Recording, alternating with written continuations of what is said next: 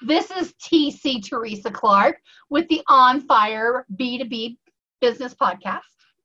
And this is where experts in the field come and share their insights. It is 6 questions in 9 minutes because the best know how to be concise and get to the point. So let's get right to it. Question number 1, in a few sentences, tell us who you are and what you do.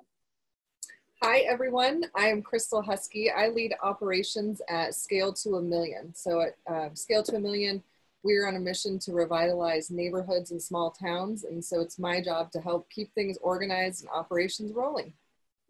Fantastic, fantastic.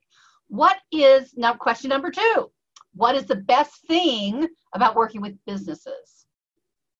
I love especially small businesses. So we work primarily with small businesses. And what I really love about that is that we get to see the impact that we can make, not only on the business itself and helping generate growth and revenue, but we get to see that ripple effect because we're a little bit closer with the individual teams and families that make up those small businesses. So we really get to see that ripple effect.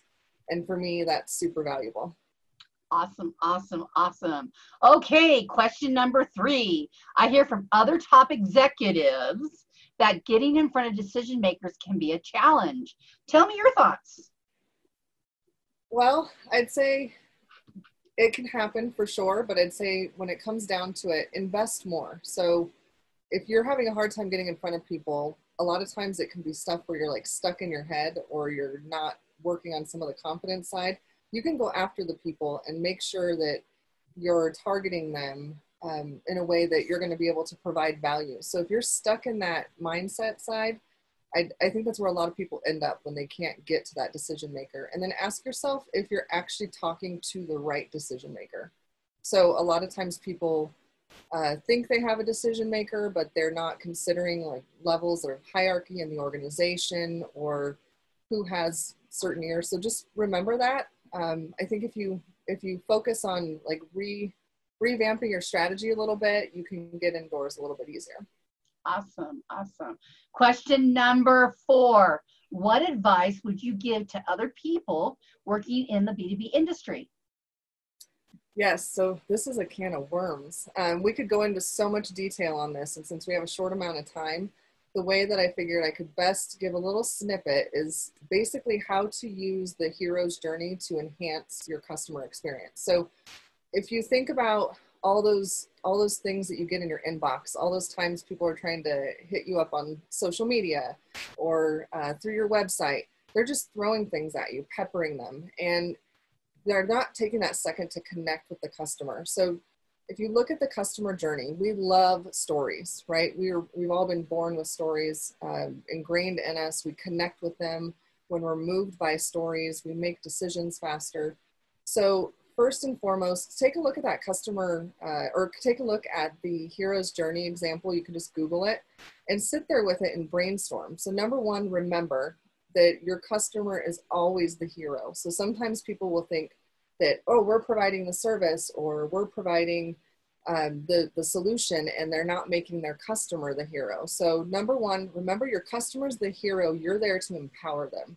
So then number 2, how do you change their world? So if you're looking at that customer journey example, this is where you're kind of in that ordinary world departure side of it, where if you're going to get them to make a decision and you want them to choose you, you need to know like how are they having this challenge? So how are you going to show up in their world and save their world? So what problem are you solving? Number 3, ordinary world. Think about their journey. How is it that they're having this challenge? What is the company issue they're having and how are you going to solve it? But show up in their shoes.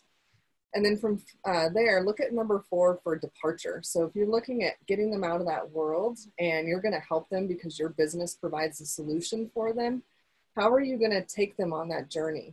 And then that's a lot of times where people will stop. And then they stop thinking about the whole experience of how you're going to get them through it. How are you going to calm their fears through those trials and everything else? So help them like think about the departure phase.